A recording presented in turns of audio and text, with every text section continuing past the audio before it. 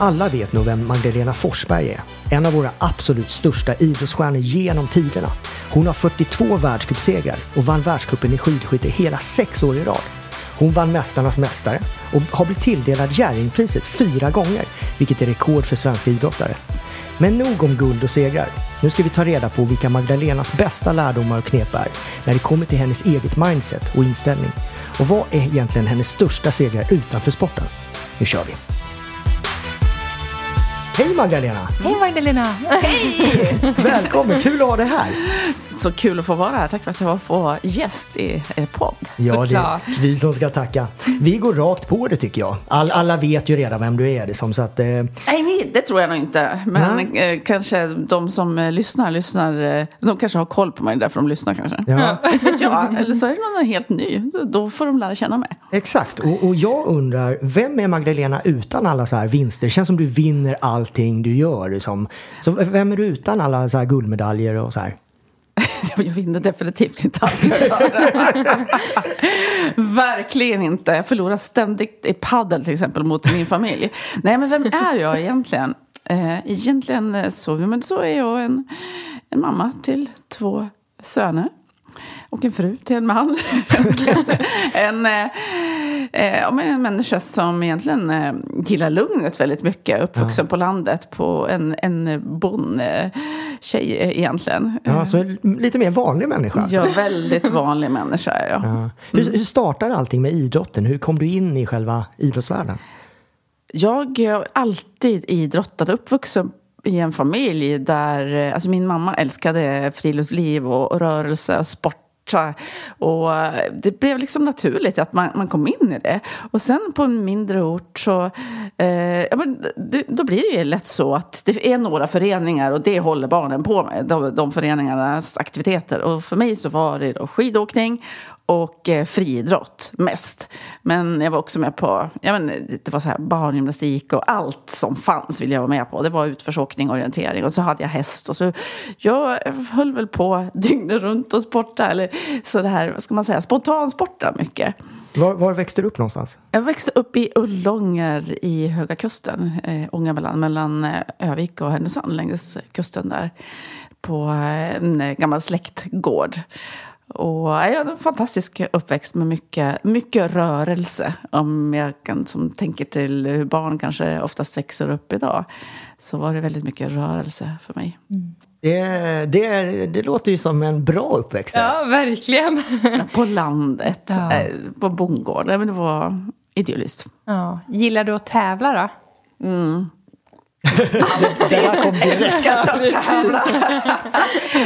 Alltid älskat att tävla. Redan när jag var liten och växte upp där i Ullånger så skulle det tävlas i allt. Flyttade till exempel en bäck över gården där och den hoppade vi ju över då. Och då gick man ju från smalaste stället till bredare och tävla med alla i grannskapet, vem som hoppade var bredast. Eller springa runt huset på tid, hoppa sån studsboll runt, flaggstång, alltså allt skulle det tävlas i. Ja, och det kom naturligt för dig att tävla i allt. Det gjorde det. Jag gillar väldigt mycket att tävla, men var inte lika förtjust i att träna på den tiden. Det var som tävla som var det roligaste. Vem är mest vinnarskalle av dig och Gunde Svan? Nej, men Gunde är väl världsbäst på. Du släpper det till honom? Ja. Nej, men jag måste inte vinna allt, absolut. Nej, okay. Inte. Nej, men Gunde är ju väldigt extrem. Jag är inte extrem, tycker jag inte. Nej.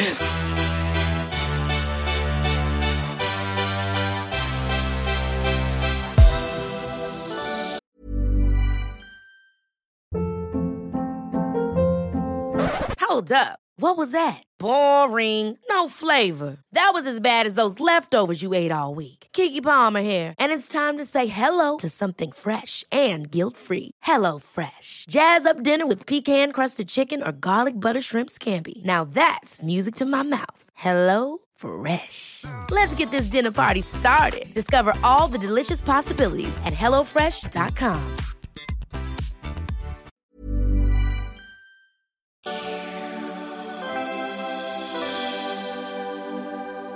Hur ser din träningsbredd ut? Du sa att du hållit på med skidor.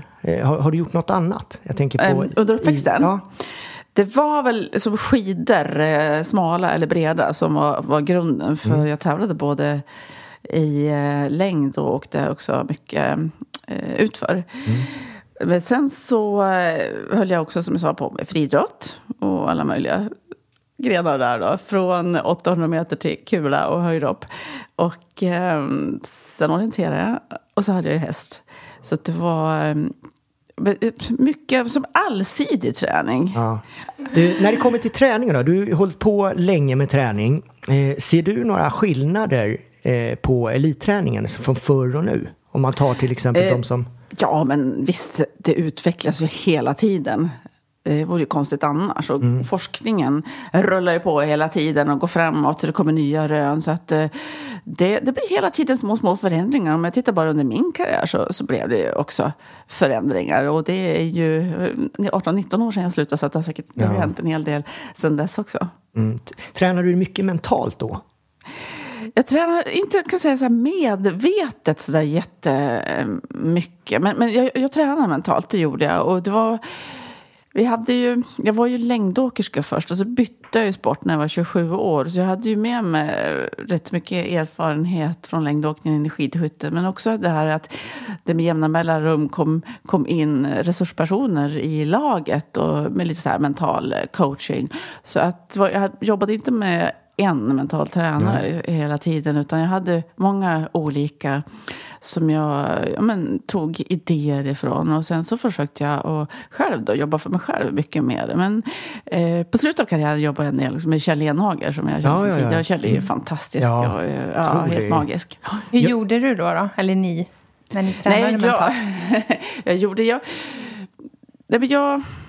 Jag jobbade mycket liksom för mig själv i mitt eget huvud och försökte hitta med grunden kanske i sånt som jag hade hört och läst och lärt mig.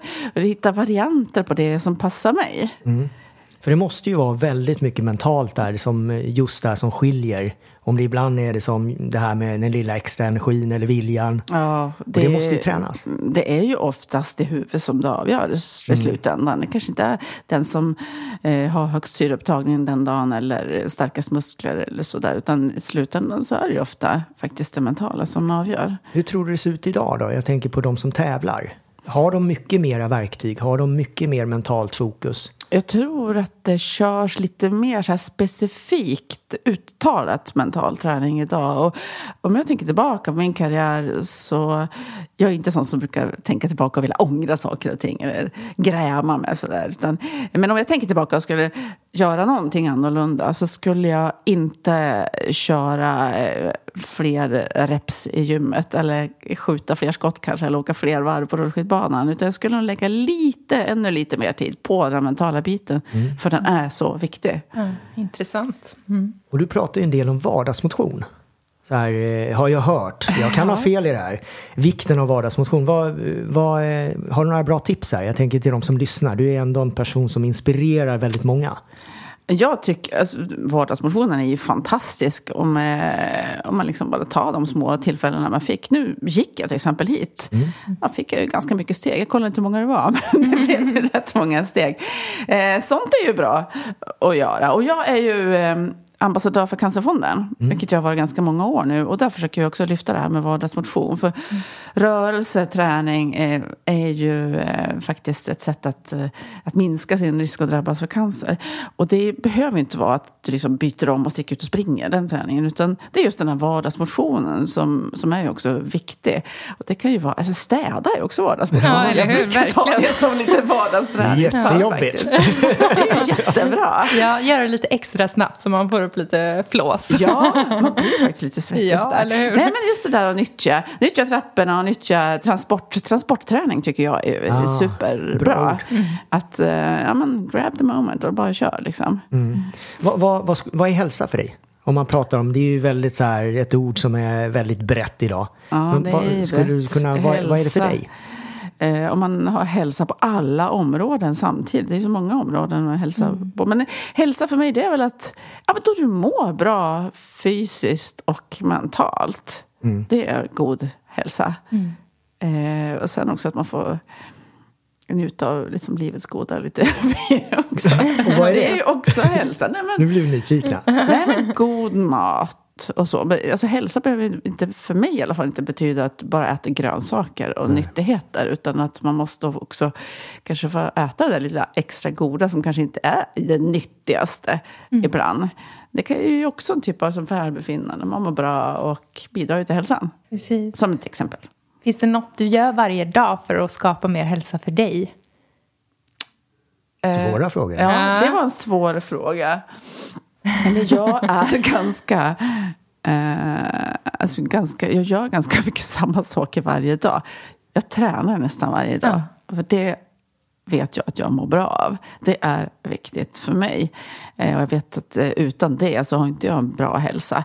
Men då måste det ju inte vara den där träningen när jag då byter om och sticker ut och springer eller någonting. Utan det kan ju vara också vissa dagar som det blir de här promenaderna. Och då är jag noga med att se till att jag inte har dåligt samvete för att jag inte har tränat i den bemärkelsen att jag bytt av. Utan men då är jag nöjd med det. Jag tycker att det är ju jättebra att jag får till den träningen. Så det kan man säga, jag gör någon typ av rörelse varje dag för min hälsa. Och sen så äter jag nog rätt bra också för min hälsa. Och det är inte så att jag går omkring och tänker att nu ska jag äta det här och det här för att det här är nyttigt och bra. Utan jag har liksom lärt mig med åren vad jag mår bra av. Ja, det låter då som att du lyssnar. Man ju det. Ja, precis. Det låter som att du lyssnar väldigt mycket på dig själv och din kropp och vad du vill ha. Ja, jag gör det. Jag lyssnar mer på mig själv och min kropp än jag läser böcker om hur jag ska bete mig. Ja. Man kan alltid lära sig saker. Ja. Jag gillar det du säger här också, att inte ha dåligt samvete. För när man pratar om hälsa så tänker folk oftast där, som du också hakar in på direkt, med att det är rörelse och träning och så här. Gillar det du säger, göra någonting varje dag. Socialt då? Man pratar ju också om social hälsa. Ja. Är det någonting som finns där som du gör? Vi försöker ju fånga tipsen här. Vi försöker fånga tipsen. Jag får ju väldigt mycket bra energi. Jag mår ju bra av att umgås med vänner, med härliga människor. Det är viktigt för mig. Nu är det ju en speciell tid så att det har ju inte varit alldeles enkelt. Men att man kan ha kontakt på andra sätt, det ger mig energi. Man kan skicka sms eller man kan ringa. Man kan ju skypa idag och umgås på det sättet. Det är också energi. Det är en viktig del och som kanske blir viktigare och viktigare ju äldre jag blir faktiskt. Just det där sociala. Och sen så hämtar jag mycket kraft också i familjen. Självklart. Det gör jag. De är viktiga för mig. Du föreläser ju mycket idag, vad jag förstår, och pratar om tankens kraft och positivt tänkande och så. Och kan du berätta lite om det här? Nu får ju inte vi höra någon föreläsning av dig tyvärr, men vi vill ju ändå plocka ut godbitarna. Vad pratar du om? Ja, men att det här med tankens kraft, vi väljer ju vi måste ju styra över våra tankar, inte låta tankarna styra över oss, för det är ju en fälla man lätt hamnar i, att man liksom tror att det man tänker är sanningen. Så är det ju inte alltid. Jag tänker alla gånger man har katastroftankar. Ja. Nej, men det gäller att ta makten över sina tankar. Tankens kraft och försöka styra tankarna dit man vill ha dem. Det försöker jag jobba med, och det jobbar jag ju med inte bara idag utan också när jag tävlade. Varje lopp var ju en fight med sig själv och sina tankar. Att inte låta tankarna sticka iväg med mig dit de vill under ett lopp. För då blev det inget bra resultat. Utan hela tiden försöka, om de var på väg åt fel håll, försöka liksom styra upp dem åt rätt håll igen. Och det här med se möjligheterna till exempel. Det är ju bra grej att kanske styra upp emot under ett lopp. Till exempel om jag börjar med en dålig skjutning, då kan jag ju bara låta det knäcka mig.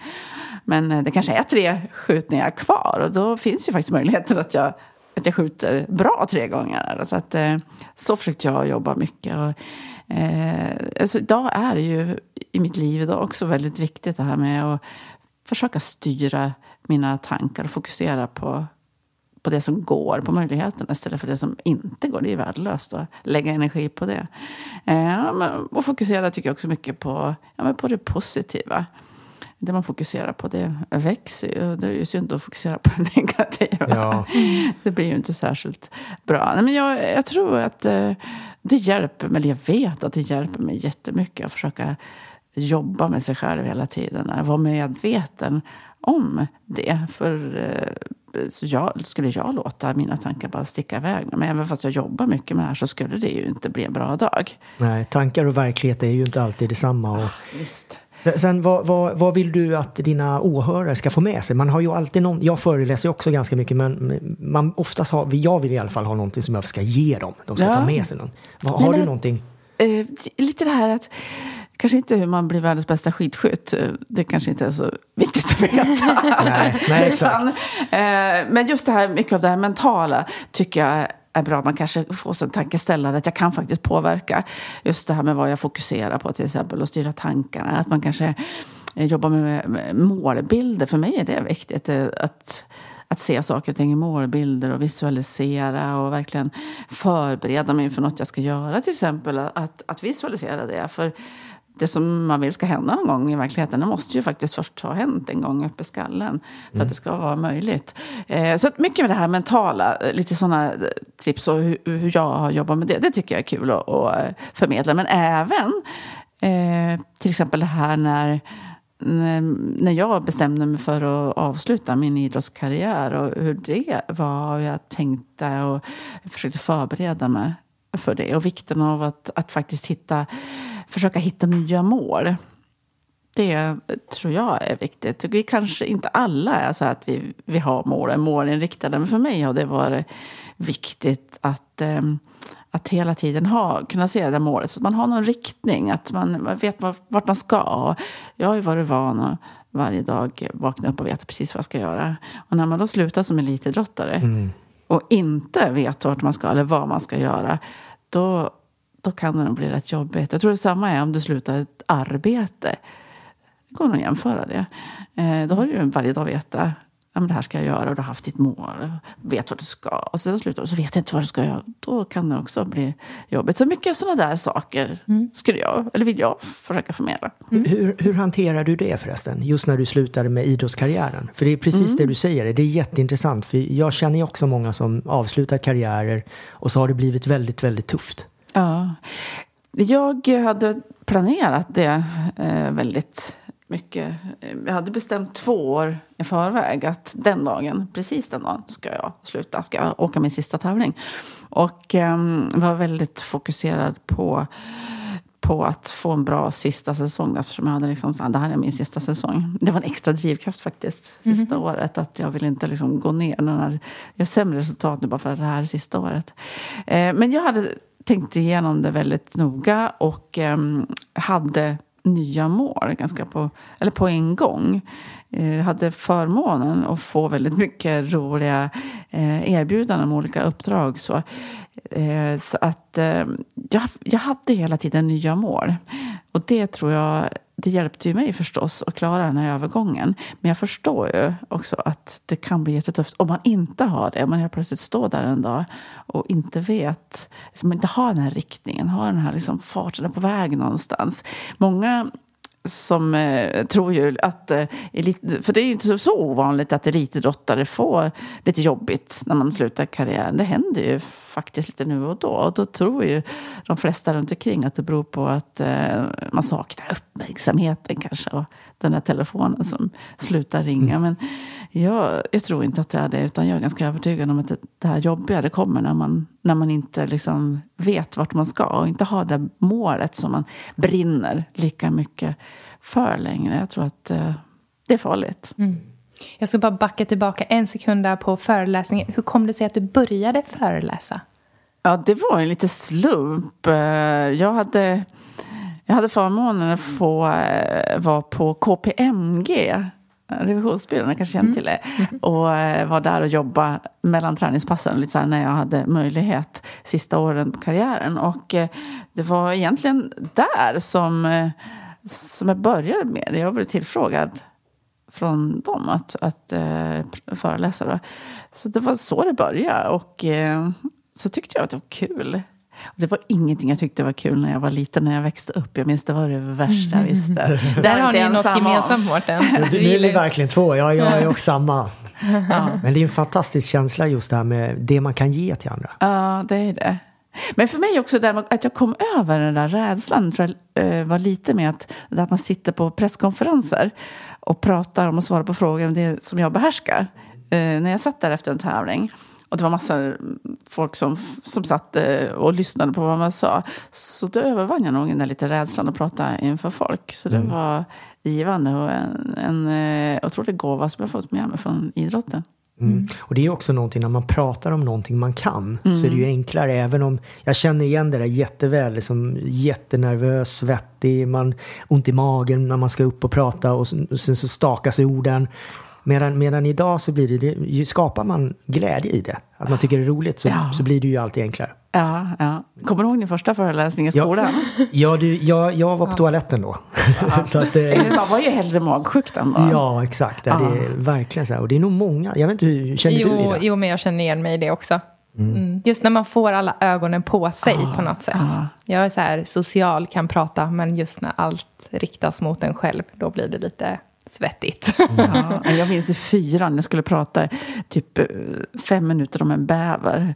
Det blev kanske 1 minut. Så var det nog. Det är antingen åt det hållet eller åt andra hållet. Min första föreläsning skulle vara på 55 minuter. Den vart 1,5 timme. Så att det var ju, men det var ju verkligen så här, det som att i början så var det ju jättejobbigt och orden stakar sig, men sen så blev det bara att när man kom in i det, då ville man inte sluta. Så jättekonstigt. Nej, men det är så häftigt. För mig är det också lite, jag får ofta frågan om jag saknar det här med tävlandet. Men det gör jag inte. Jag saknar ingenting från, inte alls tävlandet från tiden som elitidrottare. Jag saknar ju människorna. Men jag saknar inte tävlandet, och det är kanske lite på grund av att jag utsätter mig för saker som liknar tävlande nu. Till exempel som föreläsning. Ja. För det är ju, och du vet ju, du Mårten, du också kanske i där om du föreläser, så man förbereder sig ju. Och man är laddad. Man är liksom här och nu ska jag leverera. Det är liksom direktsändning, går inte att göra om. Nej. Så det är väldigt likt tävling. Och så är man ganska slut efteråt. Ja, det är klart. Det är energi. Och vi utvecklas ju alltid som mest när vi utsätter oss för de här jobbiga grejerna. Precis. Jag läste en grej. Jag läste ett citat, tror jag. Jag har haft ett par tuffa år som verkligen format min syn på livet. Här blev jag jättenyfiken. Just det här som tuffa år har vi ju alla, men just det här med någonting som format livet för dig. Är det ditt citat, så att jag inte tagit fel ord där? Ja, men det kan det nog kanske vara. Egentligen borde man ju säga vad. Jag ska läsa saker man har sagt som man inte har någon aning om och inte känner igen. Men det skulle jag kunna ha sagt faktiskt. För jag vet inte om du tänker på... Jag fick en tumör. Det var alltså våren 2018. Upptäckte man att jag hade en tumör på min ena njure. Det kom ju som en chock. Bara sådär. Och det har verkligen påverkat mig i mitt liv. Hur är det nu? Nu är det bra, så vitt jag vet. Alltså, det vet man ju aldrig hur det är. Jag visste ju inte att jag hade en tumör. Men nu är det bra. För det visade sig att den var ofarlig. Men det visste man ju inte då. Så att den opereras ju bort. Och man var tvungen att ta hela njuren då, för den var så pass stor och satt så pass illa till. Och nu har jag ju bara en njure, men det gör ingenting, för den njuren fungerar jättebra. Och det är överdimensionerat att ha 2 stycken. Så att jag mår jättebra. Men då var det ju tuffa veckor där innan jag fick veta vad det var. Om det var en elakartad tumör, om det var en cancer eller om det var en snäll en godartad. Så att det var 8 veckor där sommaren 2018 som jag trodde jag inte tordes planera någonting eller jag var livrädd och tänkte mest på barnen, att de skulle behöva lära sig, nu måste jag lära dem allt de måste kunna här för att klara sig i livet. Och det var hemska veckor, men sen fick jag beskedet att den var godartad. Och då fick jag ju som ett nytt liv. Jag fick ju ett bonusliv, känns det som. Och jag verkligen men jag tar vara på det lite bättre och passar på och göra alla roliga saker nu och inte sen. För man tänker ju gärna att det passar inte just nu att göra de här.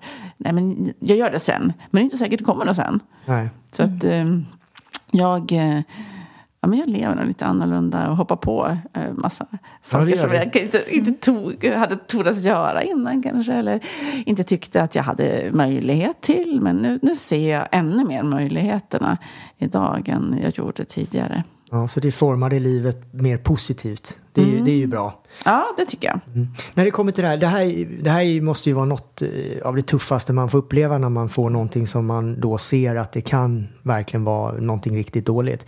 Hur hanterar du motgång och så här dåliga stunder? Hur hanterar du själva den här grejen när du fick det här?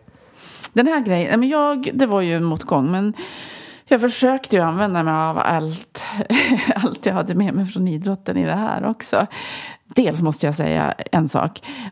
Vad det gäller fysiken så insåg jag ju hur värdefullt det är att vi är vältränade. För jag återhämtade mig fysiskt väldigt fort efter den här operationen, som var ju en stor operation. Det tog 5,5 timmar och jag var inte så kaxig efteråt. Men jag var väldigt tacksam då att jag hade sett till att träna. Men mentalt så försökte jag ju också att se det positiva, se möjligheterna.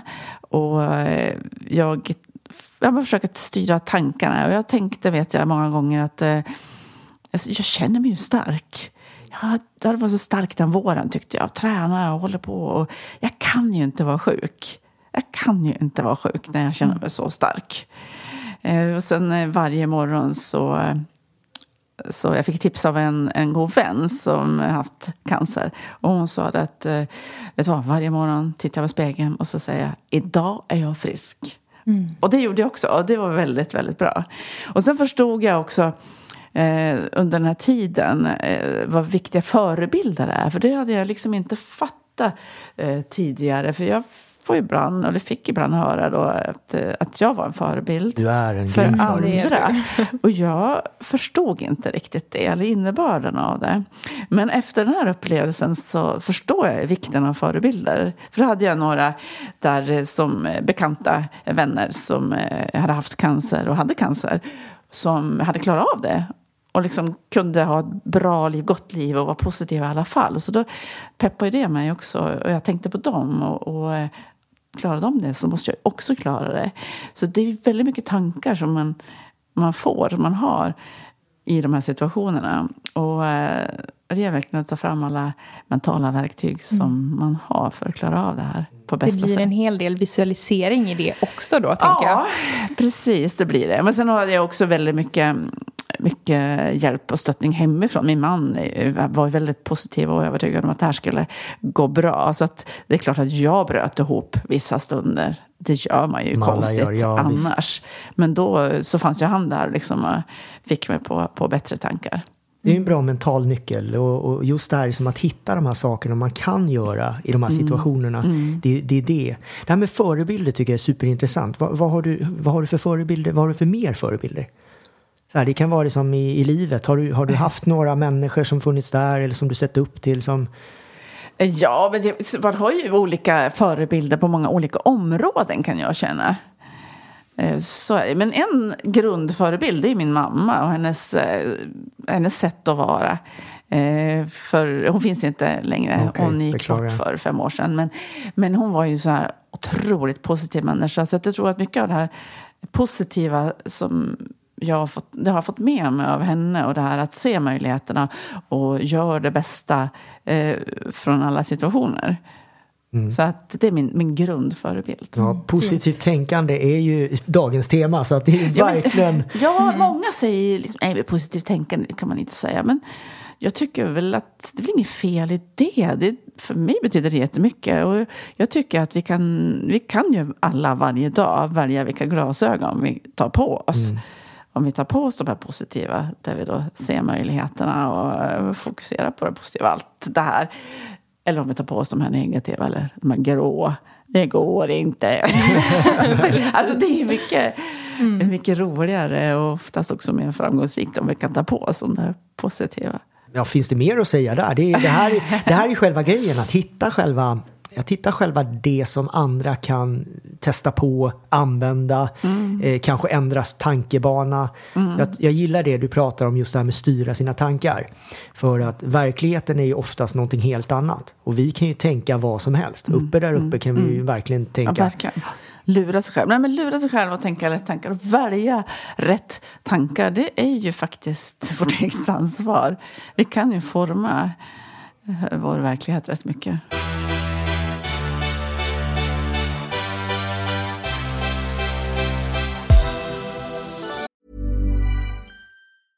This is Paige, the co-host of Giggly Squad, and I want to tell you about a company that I've been loving, Olive & June. Olive & June gives you everything that you need for a salon-quality manicure in one box. And if you break it down, it really comes out to $2 a manicure, which is absolutely insane. It's also so easy to get salon-worthy nails at home with Olive & June. The difference between how your nails used to look when you did them yourself and now with the Mani system is a complete game changer. The best thing about Olive & June, too, is it's a quick dry. Dries in about 1 minute, lasts for 5 days, and full coverage in up to 1 to 2 coats. Visit oliveandjune.com/perfectmani20 for 20% off your first system. That's oliveandjune.com/perfectmani20 for 20% off your first system. Ever catch yourself eating the same flavorless dinner 3 days in a row? Dreaming of something better? Well, HelloFresh is your guilt-free dream come true, baby. It's me, Keke Palmer. Let's wake up those taste buds with hot, juicy pecan-crusted chicken or garlic butter shrimp scampi. Hello Fresh. Stop dreaming of all the delicious possibilities and dig in at HelloFresh.com. Let's get this dinner party started.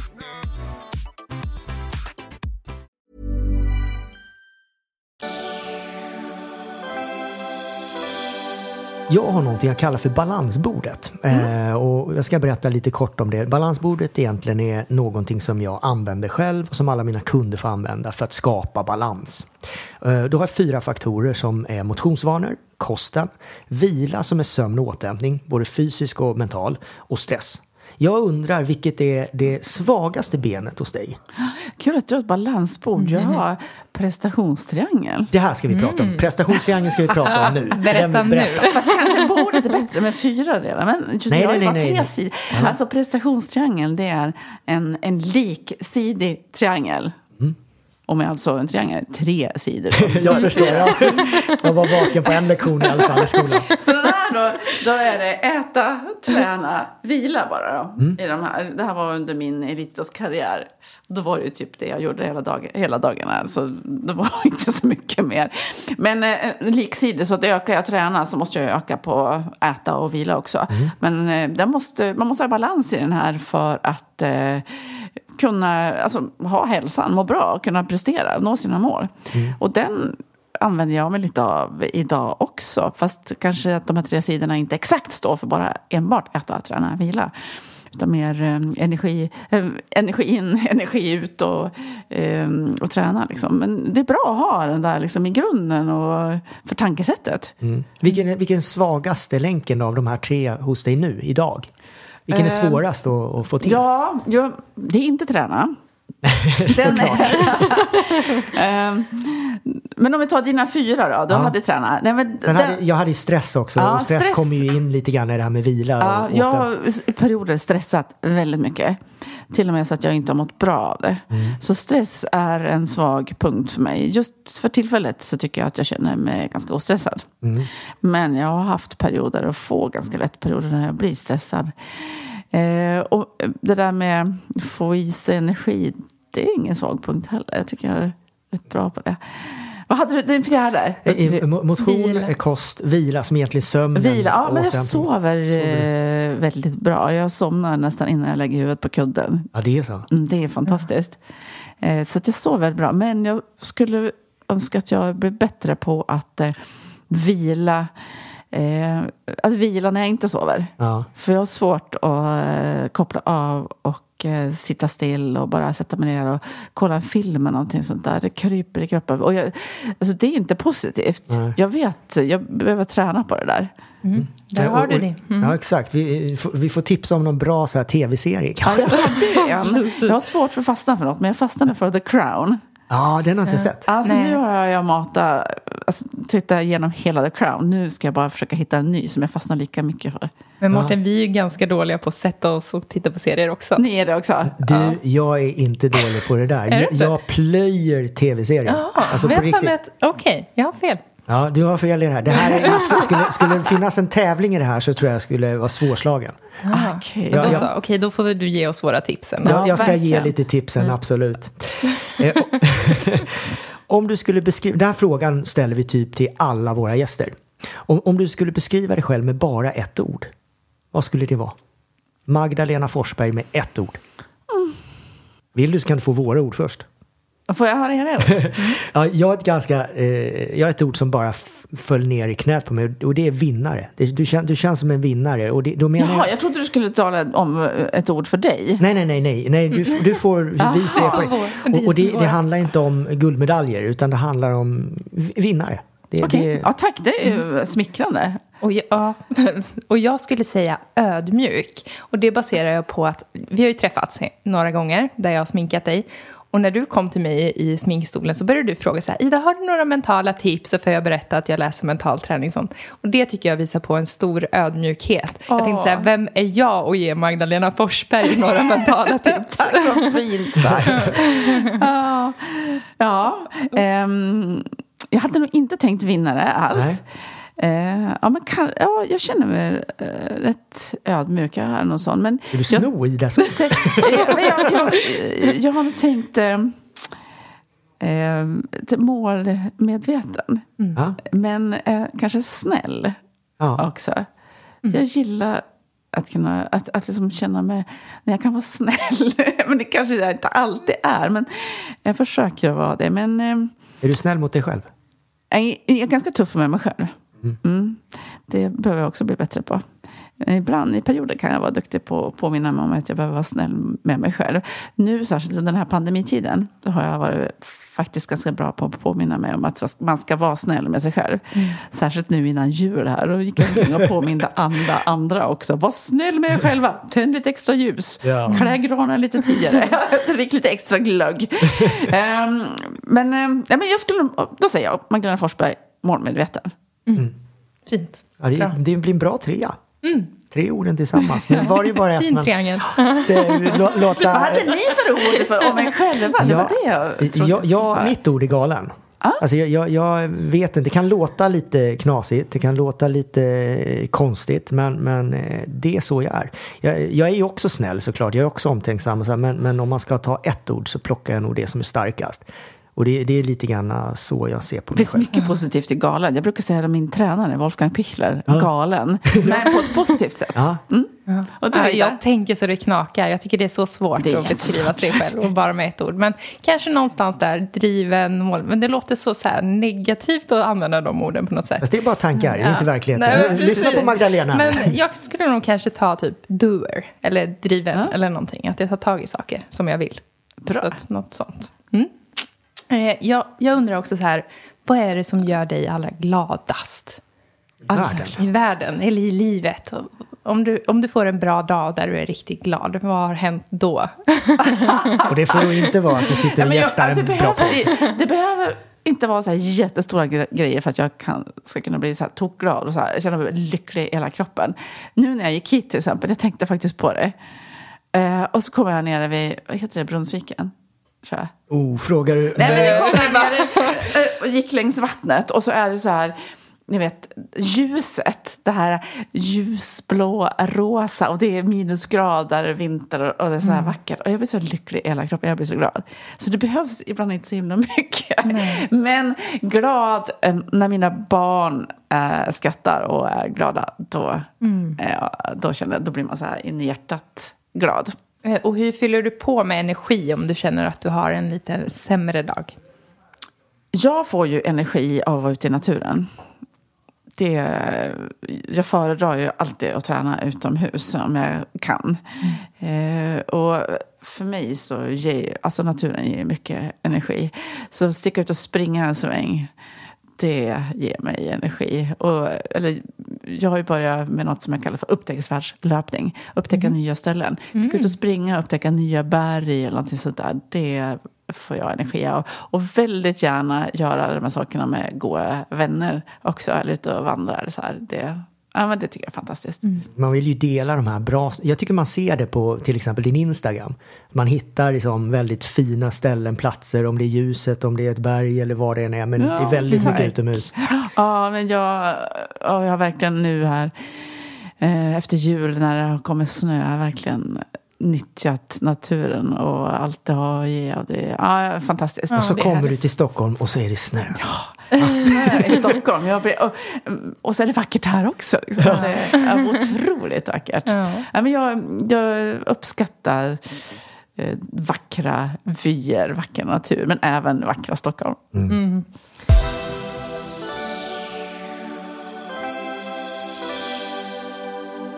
Vilken är din största seger i livet? Och nu om du får liksom ta allt du har gjort och du backar tillbaks alla vinster du har haft, och då menar inte jag liksom att det bara behöver vara inom sport, utan liksom, vad är den största segern du har haft i livet? Vilken svår fråga. Det här är nog den svåraste frågan. Jag skulle inte vilja sitta på din sida nu. Nej. Men i och med att jag inte gör det, den var så ju kan inte jag ställa... snäll.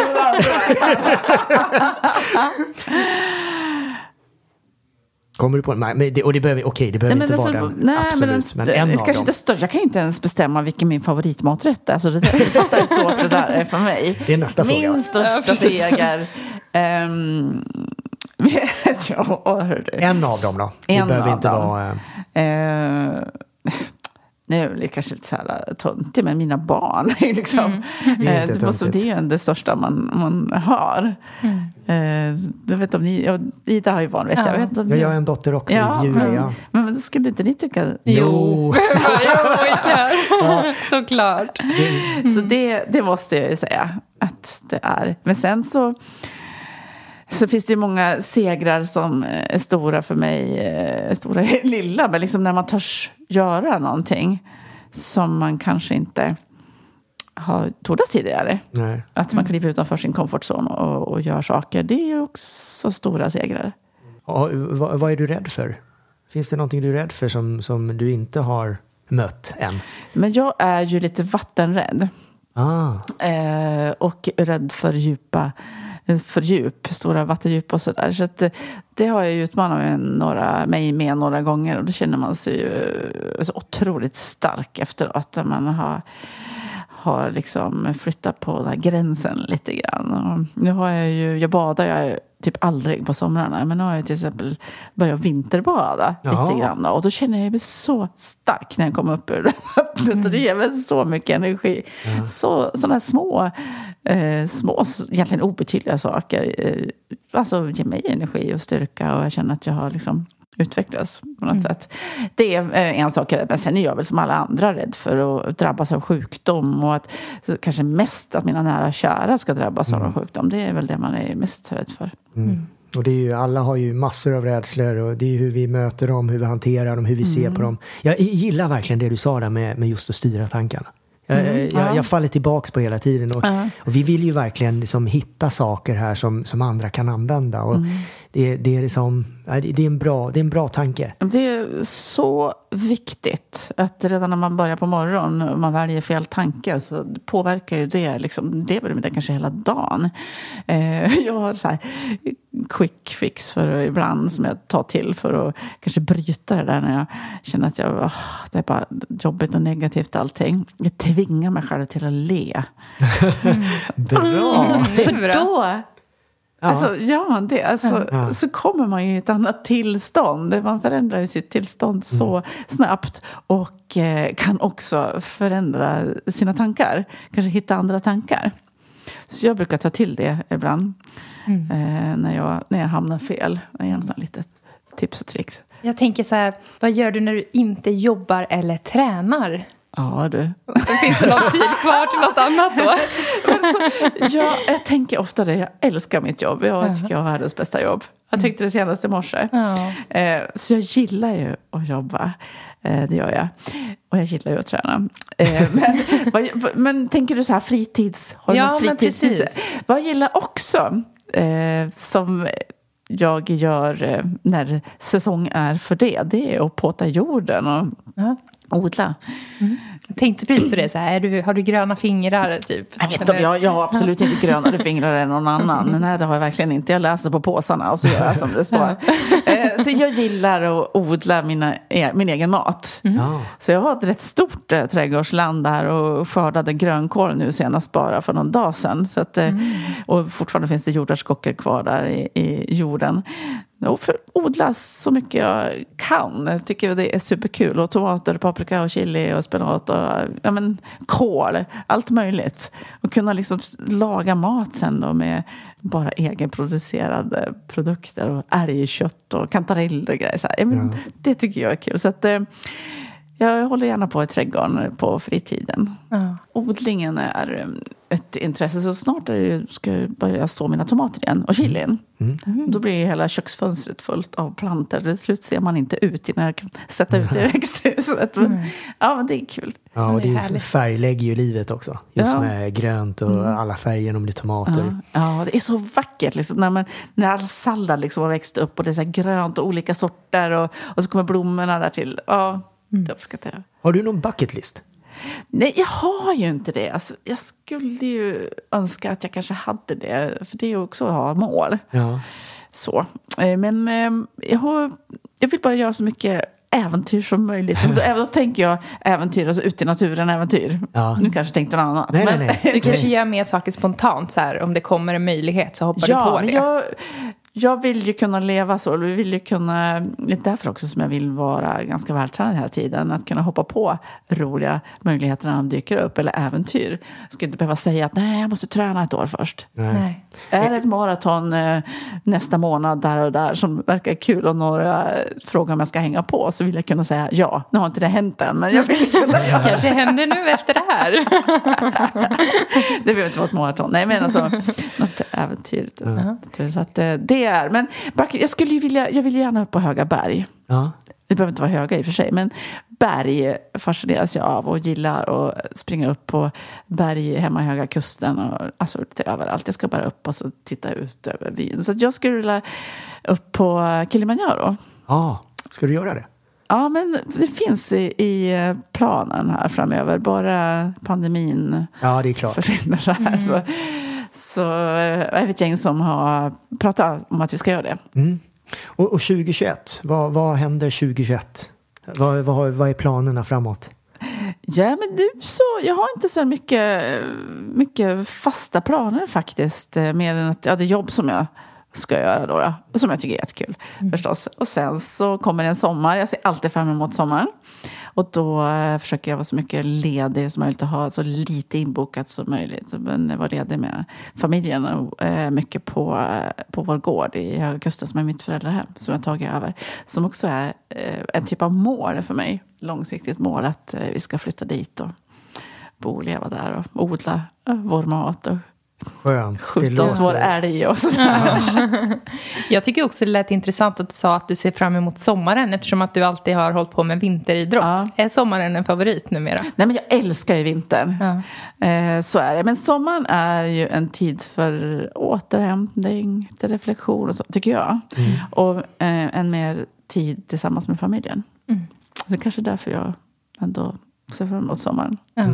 Men nu har vi först en härlig vinter framför oss. Och jag ser fram emot mycket skidåkning. Både på längden och tvären. Hoppas kunna få Hur åker man på tvären? Ja, men på längden och utför då. Okay. Det blir lite... jag hoppas... det går säkert om man är Magdalena Forsberg. Ja, det är garanterat. Det är därför jag frågar. Ja. Men jag hoppas på en fjälltur med goda vänner. Sån här, ni vet, när man åker med ryggsäck på ryggen på fjället mellan olika stugor. Vi gjorde det vi hann med det precis innan pandemin slog till i våras. Och det var helt magiskt. Så det skulle jag väldigt gärna vilja hinna med i vinter. Jag tänker också, just nu så tävlar du i På spåret. Hur är det? Eller hur går det för dig? Ja, men det är nervöst. Det är verkligen att gå utanför sin comfortzone och utmana sig själv. Sitta där i den där buren och så få höra frågan: vart är vi på väg? Då gäller det att jobba med sina tankar. För då vill man ju helst då får man ju så här flyktbeteende. Men då får man verkligen jobba med sig själv. Och att försöka tänka rätt tankar och fokusera på det man ska. Men det är jättekul, verkligen. Och jag tävlar ju då i par med Claes Elfsberg. Som är en fantastisk människa. Så otroligt trygg och har varit med länge. Så att det är super skoj. Spännande. Och det har gått bra så här långt. Då får vi se hur det går. Jag fattar inte hur man kan det som så här. Man måste ju antingen måste man ju resa väldigt mycket. Eller så måste man vara väldigt, väldigt allmänbildad. Har du koll på läget med sånt? Uppenbarligen. Jag är väl lite mer allmänbildad än någon annan, tror jag. Sen är det ju också, har jag märkt, det är mycket sätt att tänka också, till exempel resorna. så är det ju kluriga ledtrådar och man lär sig mer och mer ju fler man gör hur de tänker för att man ska komma fram till svaret. Men det är, ibland sitter jag ju där och det är helt svart. Alltså, alltså, jag tror inte vi är castade för att vi är de mest anbildade människorna i Sverige på något sätt. Men du gick Handels när du var yngre? Men jag gick... det var en utbildning som Cruyff Institute ordnade på Handels, på IFL på Handels. Så en 1-årig utbildning för före detta elitidrottare. Som var en general management utbildning kan man säga. Så den gick jag. Och det var super skoj. Och verkligen utvecklande. Och sen jag hade läst ekonomi tidigare på högskolan. Ja, för jag har hört att du är väldigt smart. Har du hört det? Du ska inte säga vem ifrån. Men, jag är inte smartare än någon annan. Ja, det tror jag. Det säger bara någon som är smart. Hur är du som entreprenör då? Är du en bra entreprenör? Nej, det är jag nog inte kanske särskilt bra. Drivs mer av det som är roligt? Jag är ju entreprenör, men jag är inte någon extrem entreprenör. Jag är ganska feg egentligen att hoppa på nya grejer. Fast jag har blivit bättre. Jag önskar att jag var lite mer vild och så. Ja, det gör vi nog allihopa ibland. Speciellt när det går bra. Du är ju galen. Jag är galen, men jag är också lite feg när det kommer till att hoppa på grejer ibland. Jag är väldigt noggrann. Så att jag vill gärna också analysera innan och så att oddsen är bra. När oddsen är bra, då är jag galen. Okay, så att det är... Jag har mycket analyserande också. Och väldigt sån här siffermänniska. Och, allt jag ska veta det mesta innan jag hoppar på något. Ja, det är lite tråkigt ibland att vara sån. Ja, det är ju det. För att annars får man ju lite mer överraskningar. Men man ska inte fundera så mycket egentligen. Jag har, som sagt, efter min upplevelse där med tumören blivit lite bättre på det här. Och hoppa på saker och ting. Ja. Det här med sociala medier har ju typ tagit över världen på något sätt. Hur ser du på sociala medier idag? Vad hittar man dig på Instagram? Ja, men man hittar mig på Instagram. Och jag heter väl, vad heter jag egentligen? Magdalena Forsberg. Tack Ida. Magdalena Forsberg heter jag. Jag finns där. Och jag är ganska aktiv där. Jag tycker faktiskt det är kul. Och jag gillar att ta bilder. Jag tycker det är jätteskoj att ta bilder. Och då passar ju Instagram rätt bra. Ja. Så att jag lägger ut lite bilder. Jag tycker det är roligast med stories. Ja. Faktiskt. Men du blir inte stressad av det, utan det är något som du tycker är roligt? Ja, det är inte så att det får vara stressande. Jag gör det inte för att liksom det är någon typ av jobb eller så. Utan jag gör det för att jag tycker det är kul. Sådär. Men det får ju inte ta över världen och ta över livet. Jag tror att... Mycket som visas, eller jag vet att mycket som visas där är ju inte verkligheten. Och lever man i tron att Instagram är verkligheten så kan det bli jättejobbigt. Absolut. Vad har du mer? Du har Instagram, har du Facebook? Jag har Facebook, men jag är inte alls särskilt aktiv där. Har du hemsida? Nej, jag har inte. Jag hade den för länge sedan, så la jag ner den 2002. Du behöver ingen. Alla vet ändå vem du är. Magdalena Forsberg, vad var det? Magdalena Forsberg. Precis, på Instagram. Magdalena Forsberg på Instagram heter jag. Precis. Tittar vi in där nu, tycker jag. Titta in där lite grann. Det är mest naturbilder. Ja, men det är mycket härliga bilder, verkligen. Du Magdalena, vi har ett segment i den här podden som vi kallar för 5 fria. Det där är spännande. Det går ut på att jag ställer 5 fria frågor till dig helt enkelt. Och du svarar på dem. Så nu blev jag riktigt nervös. Jag måste ta lite vatten. Gör det. Jag blev nervös här borta. Jag har suttit där också någon gång. Ja, precis.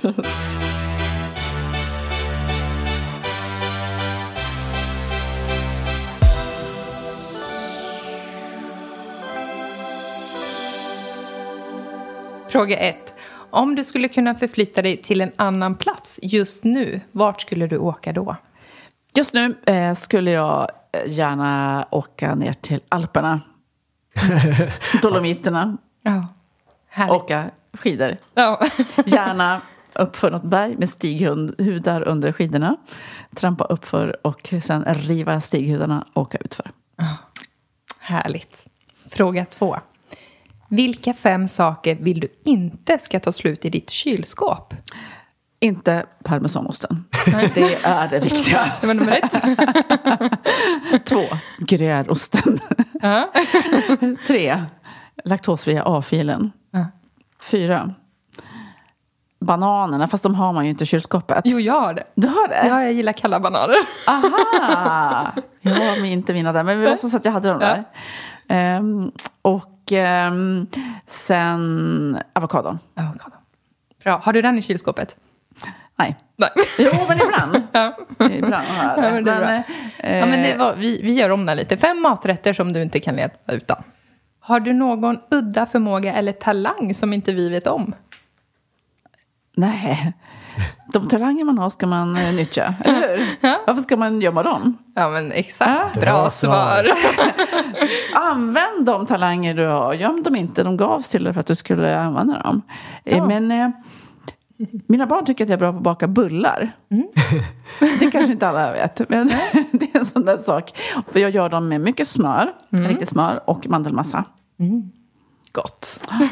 Jag tycker det att ska man liksom göra goda saker så ska man inte hålla på att göra så här light-varianter. Nej, utan då ska man göra dem goda. Gott. Och så ska man njuta av att äta dem. Inte ha dåligt samvete av att äta dem. Ja, bra. Annars är det värdelöst. Ja.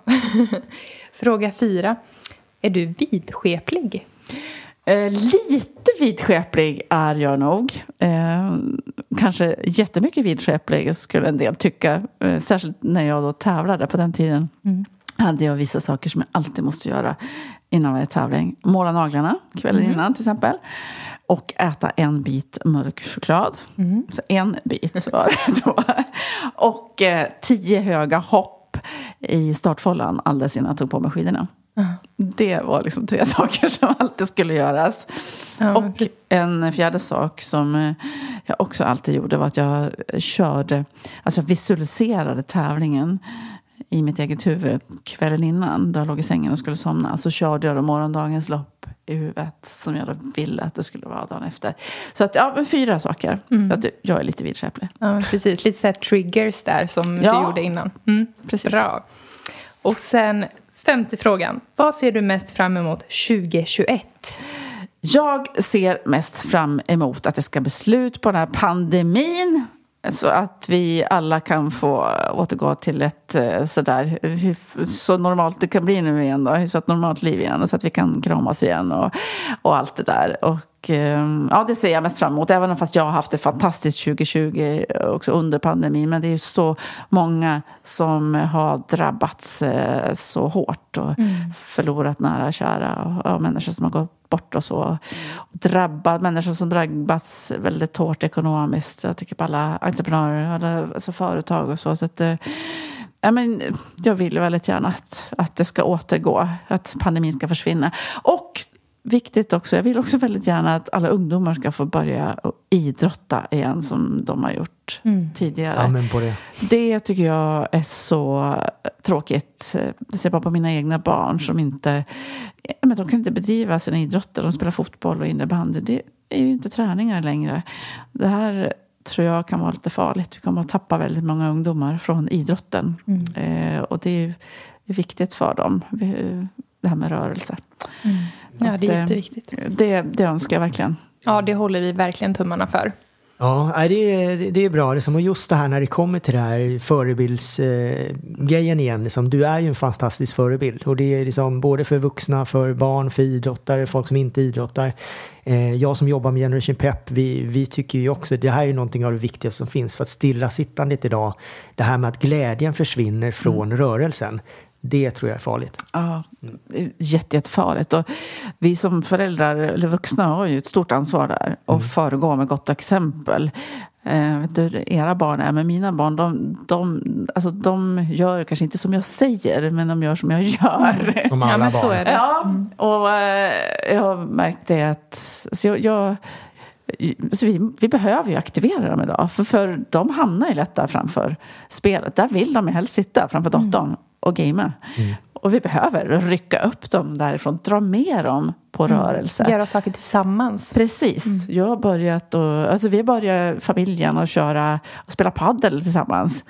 varje fredag. De fredagar som vi har möjlighet så brukar vi göra det. Och du kan spela med din familj utan att tävla. Ja, jag behöver inte tävla i allt. Vissa saker lägger jag bara bort. Jag bara gör. Jag skulle vilja fråga din man där. Utan problem. Jag är sämst i familjen.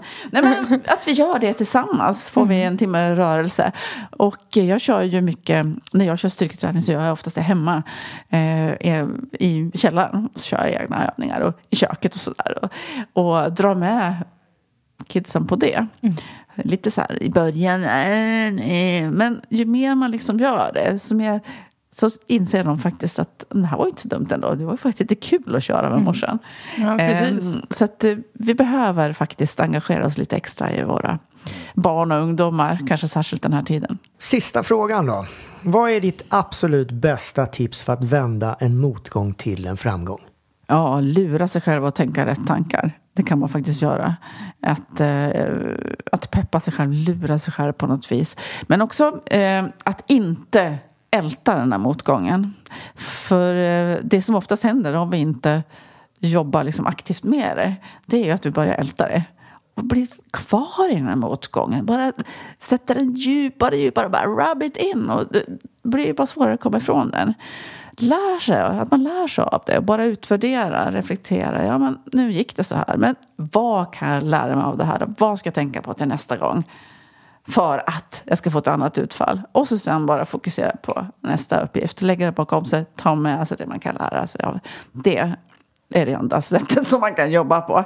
Älta är ju värdelöst. Gör det i 5 minuter men sen måste du släppa det. Där har vi det. Sista tipset. Det var många bra tips här i snacket idag tycker jag. Tack snälla för att du kom. Tack för att jag kom med. Magdalena Forsberg, vilken superkvinna. Verkligen. Och jag undrar så här, Mårten, vilka lärdomar tog du med dig? Alltså det var ju flera här. Jag gillar det hon säger om att vi behöver styra och ta makten över våra tankar. Så inte våra tankar styr vår verklighet till någonting som inte är. Det här med att ta vara på tiden varje dag, att passa på att göra roliga saker nu istället för sen. Vardagsmotion som hon pratar om, att det är ett smart sätt att få in rörelse varje dag, det gillar ju jag. Och sen att älta inte motgångar. Ta med dig lärdomarna och släpp sen taget. Och följ oss på Instagram, Killer Mindset Podcast, för där händer det massa roligt. Jättemycket roligt, alltså ni får inte missa det. Och vi ses och hörs nästa vecka. Ha det bra! Ha det bra!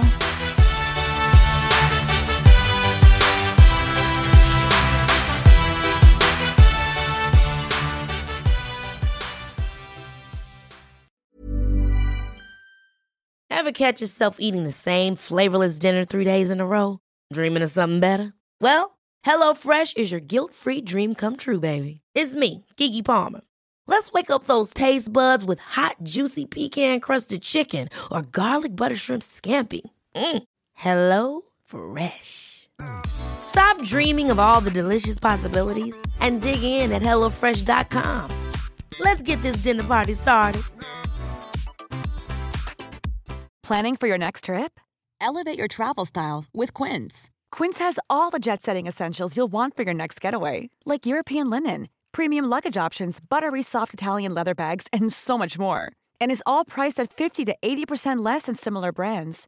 Plus, Quince only works with factories that use safe and ethical manufacturing practices. Pack your bags with high-quality essentials you'll be wearing for vacations to come with Quince. Go to quince.com/pack for free shipping and 365-day returns.